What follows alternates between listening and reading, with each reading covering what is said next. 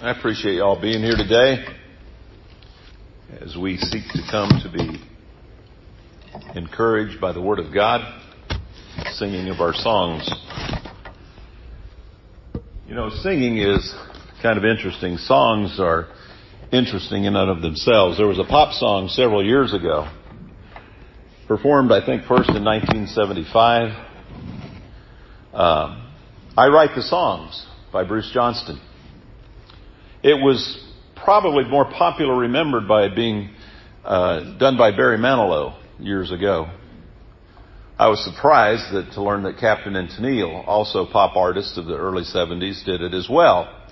I don't ever recall hearing them sing it, but I do recall hearing Barry Manilow sing it. The lyrics of the song are, "I've been alive forever, and I wrote the very first song. I put the words and the melodies together. I am music, and I write the songs. I write the songs that make the whole world sing. I write the songs of love and special things. I write the songs that make the young girls cry. I write the songs. I write the songs. My home lies deep within you, and I've got my own place in your soul. Now when you look out through your eyes, I am young again, even though I'm very old." And that's most of the song. The chorus is repeated. There's a bridge in it. And one of the things he says in that bridge is, "Oh, my music makes you dance and gives you your spirit to take a chance, gives you spirit to take a chance. I wrote some rock and roll so you can move. Music fills your heart, and that's a real fine place to start. It's from me, it's for you, it's from you, it's for me, it's a worldwide symphony. I write the songs that make the whole world sing, of love and special things. I write the songs." It was in 2009, archaeologists excavating a cave in southern Germany uncovered a flute carved from a vulture's wing bone. The delicate artifact is considered to be the oldest musical instrument known on Earth. They dated it around 40,000 years ago. I don't know that we can know exactly when humans developed music, began listening to music, but our scientists today tell us that music does a lot. It benefits us individually, it benefits us collectively. It tells us the power of music to improve our physical and mental and emotional health. When you think about it, as they say, music does connect us. Music will lead to better learning, helps memory. It can even help treat mental illness. Think of when Saul was possessed by an evil spirit. Now, that was sent from God, but maybe before it got very bad, one of the things that it was doing was tormenting him, and David would go and play the lyre. And the music of the lyre that David was playing was helpful to him. It would calm him. It helped him. Music helps treat depression, helps lower anxiety. It has a lot of benefits for us today, whether it be the instrumental type, which sometimes I prefer much to the vocalizations, because today I can't hardly understand the words. It's been that way for a while. And some of the words I just prefer not to listen to as well. But music helps us. And when we come together, we sing psalms and hymns and spiritual songs, because we want to lift our voices in praise to God. But we also want to encourage one another as well. And Paul would write in Colossians chapter 3 and verse 16, coming from the New American Standard today, he says, chapter 3, that's Philippians, that won't work. Chapter 3 of Colossians, verse 16, saying, "Let the word of Christ richly dwell within you, with all wisdom and teaching and admonishing one another with psalms and hymns and spiritual songs, singing with thankfulness in your hearts to God." Our songs have a purpose. To praise God, but to also convey to Him and to one another the encouragement that comes from the song. Sometimes when you get to know a songwriter, words become much more impactful. Some songwriters went through a lot. Thomas Dorsey wrote the song, "Take My Hand, Precious Lord." He did it after the death of his wife and son in childbirth.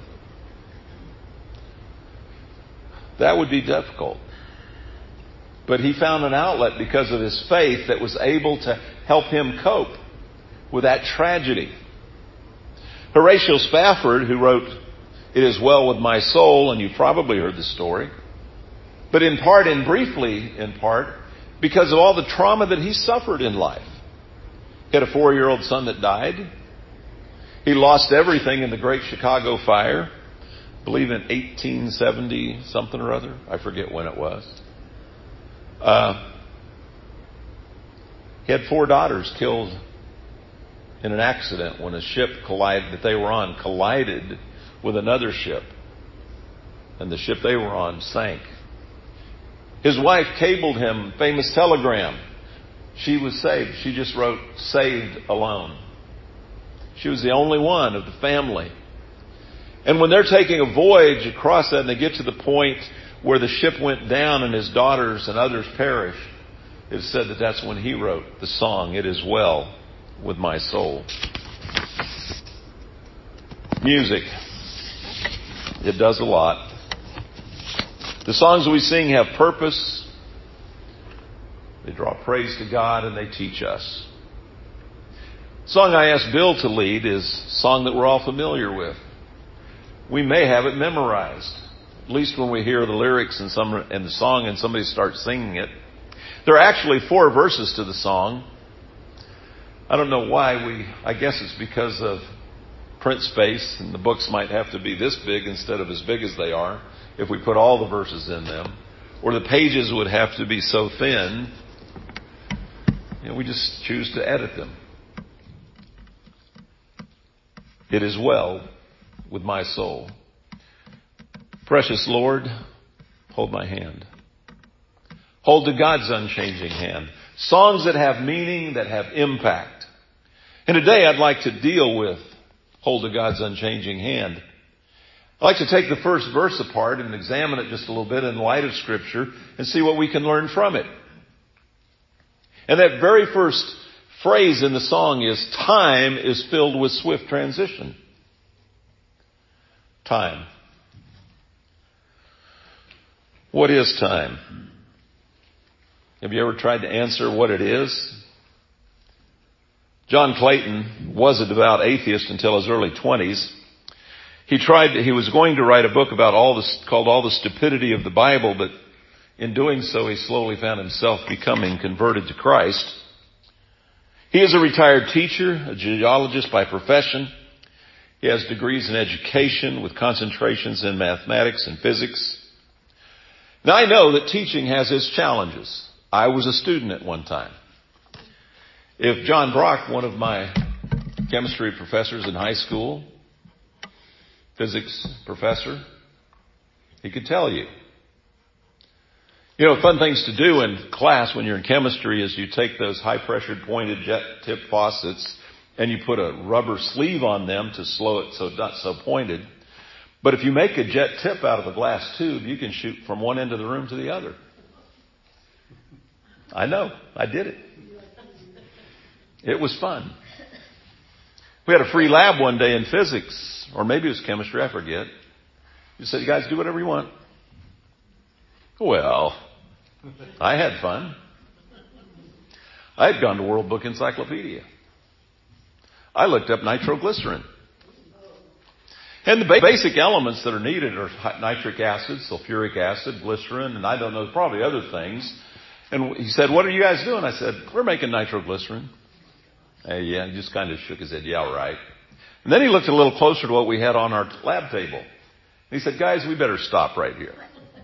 I think maybe we were on close of coming up with an experiment that maybe might put something together. that may have been explosive in nature. You know, you're high school. You're not thinking about anything because you're indestructible.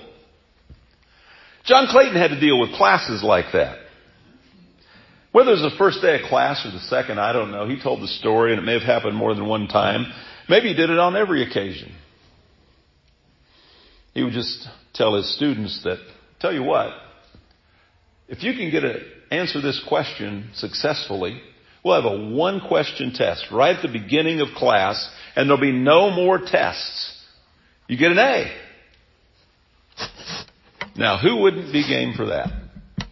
Raise my hand. I am in it. I'll come up with some kind of an answer. So he's writing on the board. They were all encouraged. They wanted to do it. Yeah, we'll do it. We'll take you on. He wrote, "What is time?" Time is familiar to everyone, but it is hard to define, impossible to define. It's hard to understand. Science, philosophy, religion, the arts have different definitions of time, but all struggle to define and understand the phenomenon of time. We live in a closed system. We have a past, a present, and a future. We can go forward, but we can't go past. But that doesn't tell us what time is. Time is considered to be the fourth dimension of reality. It's used to describe events in three-dimensional space. It is not anything that we can see, touch, taste, or smell. But in our world, we can define its, measure its passage. Many years ago, 2,500 years ago, Aristotle said that time is the most unknown of all unknown things. 5th century philosopher St. Augustine of Hippo is said to famously have written that he knew what time it was unless someone asked him. He knew what time was unless someone asked him, Time is an enigma. We can't explain it, but we live it every day. And the writer of the song, Jenny Wilson, says it's filled with swift transition. Now, you don't have to be very old to know that. Time moves the older you get with lightning speed. Or so it seems. And sometimes it just seems to just linger and never move at all. But the transitions in life, they come quick. When we first got married and had children, it's like, you can't wait for them to be born. Then they're born. And then you can't wait for them to start talking. And then they never shut up. You can't wait for them to start walking, and then pretty soon you can't catch them. And time just goes faster and faster. And then there's things that do happen. You set your plans to go and do something, and boom, something else happens. I can't imagine what Spafford thought of when he lost everything in that great Chicago fire. Gets up one morning, everything's great. Maybe he hears a rumor of a fire somewhere starting, and before you know it, he's lost everything in a fire. Or Thomas Dorsey, his wife's going to have a child, and they're elated, and then he's off doing what he's doing, and he gets word that they both died. And there was nothing they could do. He was living his life in one way with all these plans and dreams and hopes for the future, and suddenly they were dashed. But he took solace in God. Time is filled with swift transition, and that's moving from one place to another. And the thing is, we don't know what those transitions are going to be like. James would tell us in James chapter 4. James chapter 4, verse 13. He'd want us to know about time. He would say, "Come now, you who say today or tomorrow we will go to such and such city and spend a year there and engage in business and make a profit." Sounds great. Let's do it. Yet you do not know what your life will be like tomorrow. You are just a vapor that appears for a little while and then vanishes away. You can make all those plans, but you don't know what's going to happen. Instead, you ought to say, if the Lord wills, we will live and also do this or that. But as it is, you boast in your arrogance. All such boasting is evil. Living apart from God without understanding some of these things, you're not cognizant of what's going on in the world and the shortness of life. Jesus told a parable of a man who had great wealth. He's telling the story to illustrate not to trust in the things of the world. And he says, this man came to his thinking, says, I am wealthy. I've got this huge harvest. I'll just have to tear down my barns and build bigger barns. I'll put it in there. Then I'll say, you've got goods stored up for a long time. Relax. Take your ease. Then an angel comes to him and says, this night your very soul is required of you. It's here today and tomorrow it's somebody else's.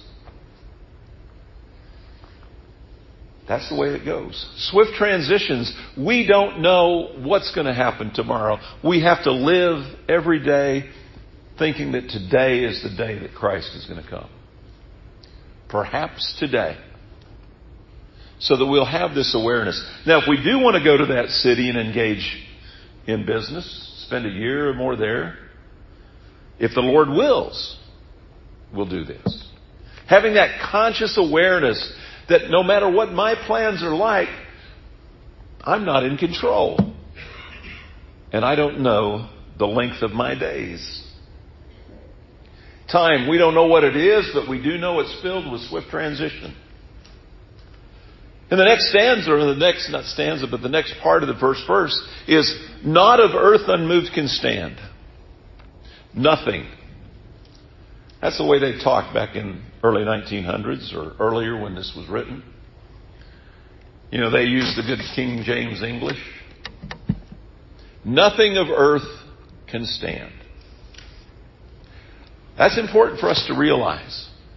Because we have all these plans and we build all of these things to our glory. Yeah, sometimes we'll build them to the glory of God. But they're things. And we put our trust and our hope and our confidence in them. You know, I was talking the other day to a fella in San Diego. He had moved from San Diego several years from Missouri. And we could relate in part, except I don't know if he was a Jayhawk fan or not.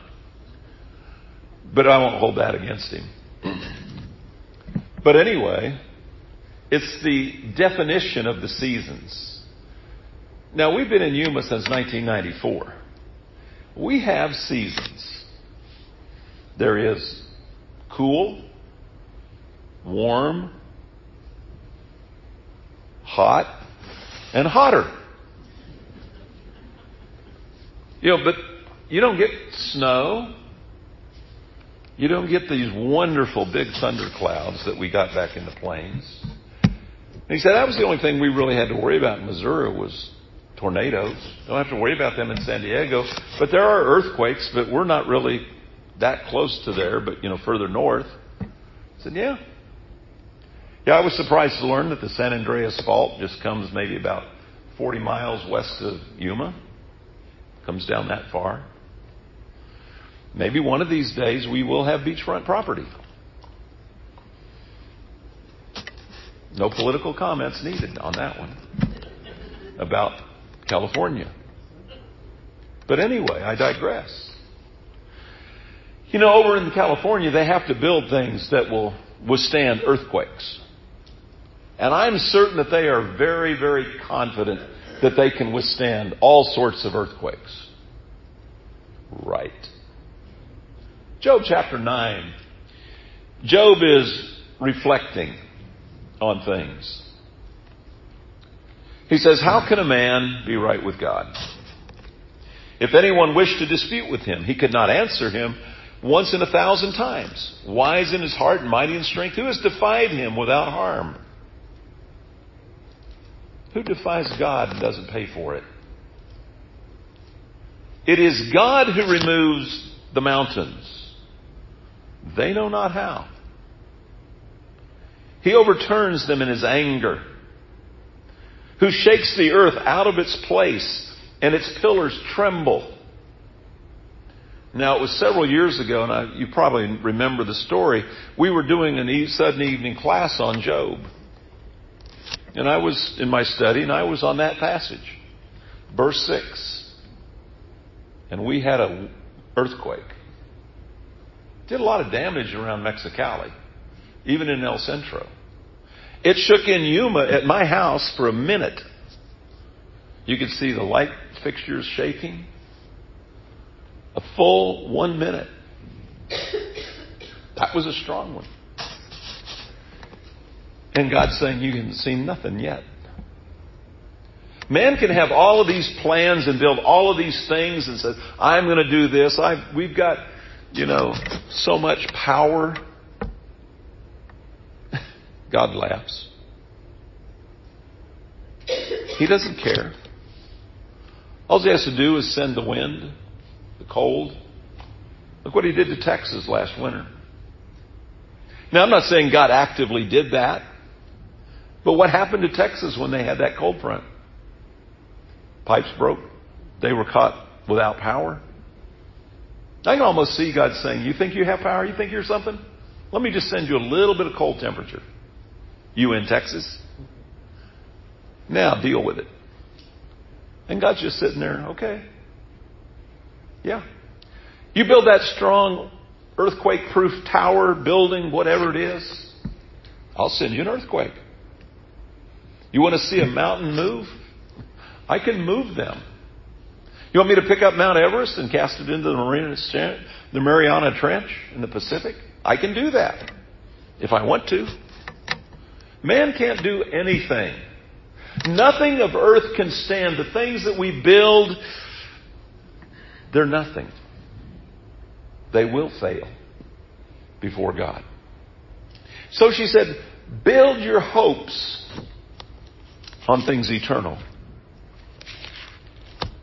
In the book of Romans, in chapter 5, Paul here will tell us, after he's exposed and built on his foundation, his premise that we're all lost, we're saved by the grace of God, there's no boasting, we are justified by faith. In chapter 5 and verse 1, he says, therefore, having been justified by faith, we have peace with God through our Lord Jesus Christ, through whom also we have obtained our introduction by faith into this grace in which we stand, and we exult in the hope of glory of God.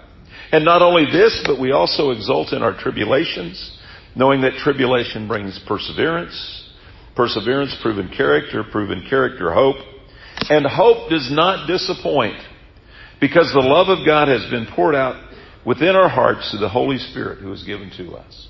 You see, you might go and spend $2 on a Powerball ticket. I don't know what it is. I don't care what it is.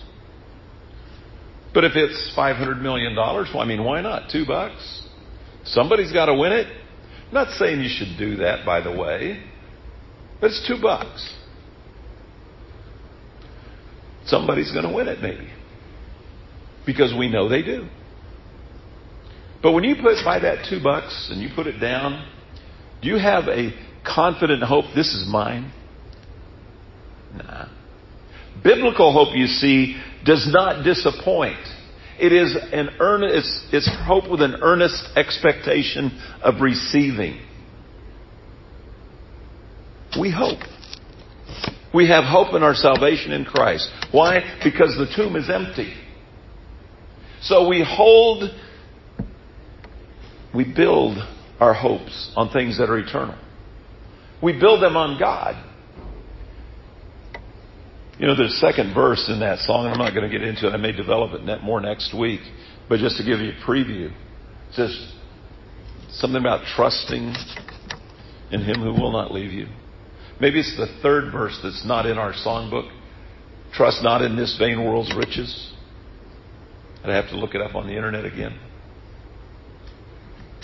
Jesus says, Don't lay up for yourselves treasures on earth where moth and rust destroy and thieves break in and steal. Why? There is no hope in those things.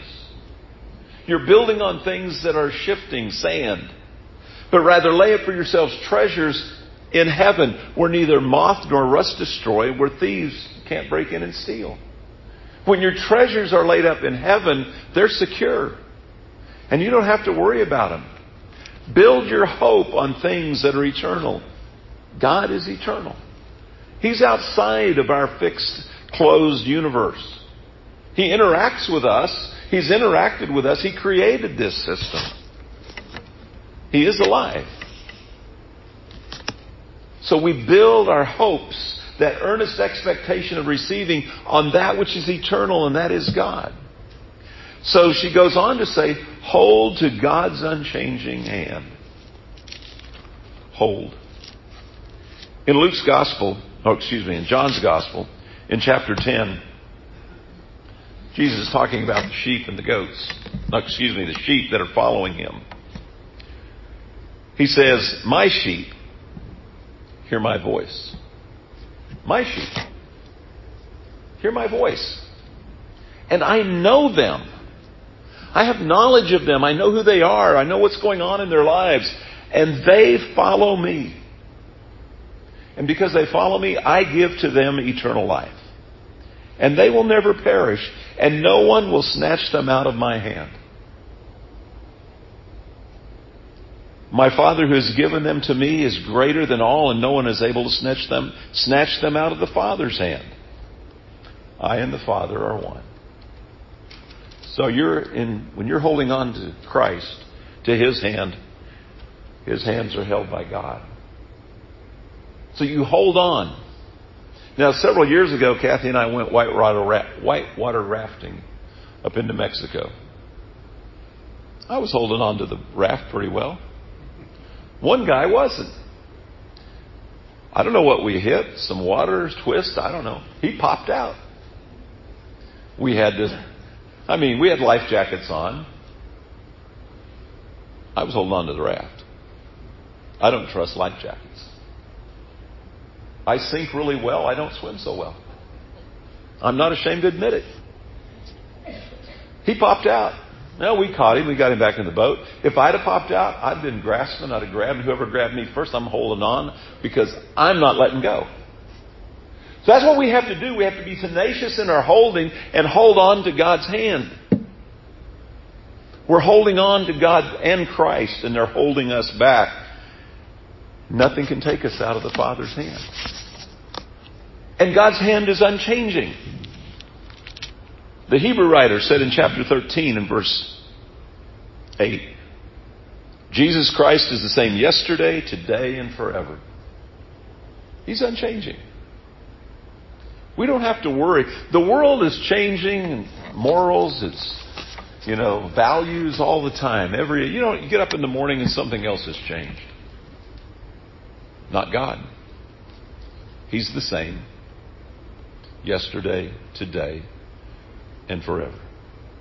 So you have to hold to God's unchanging hand. And that's what we get when we read that song, when we sing it.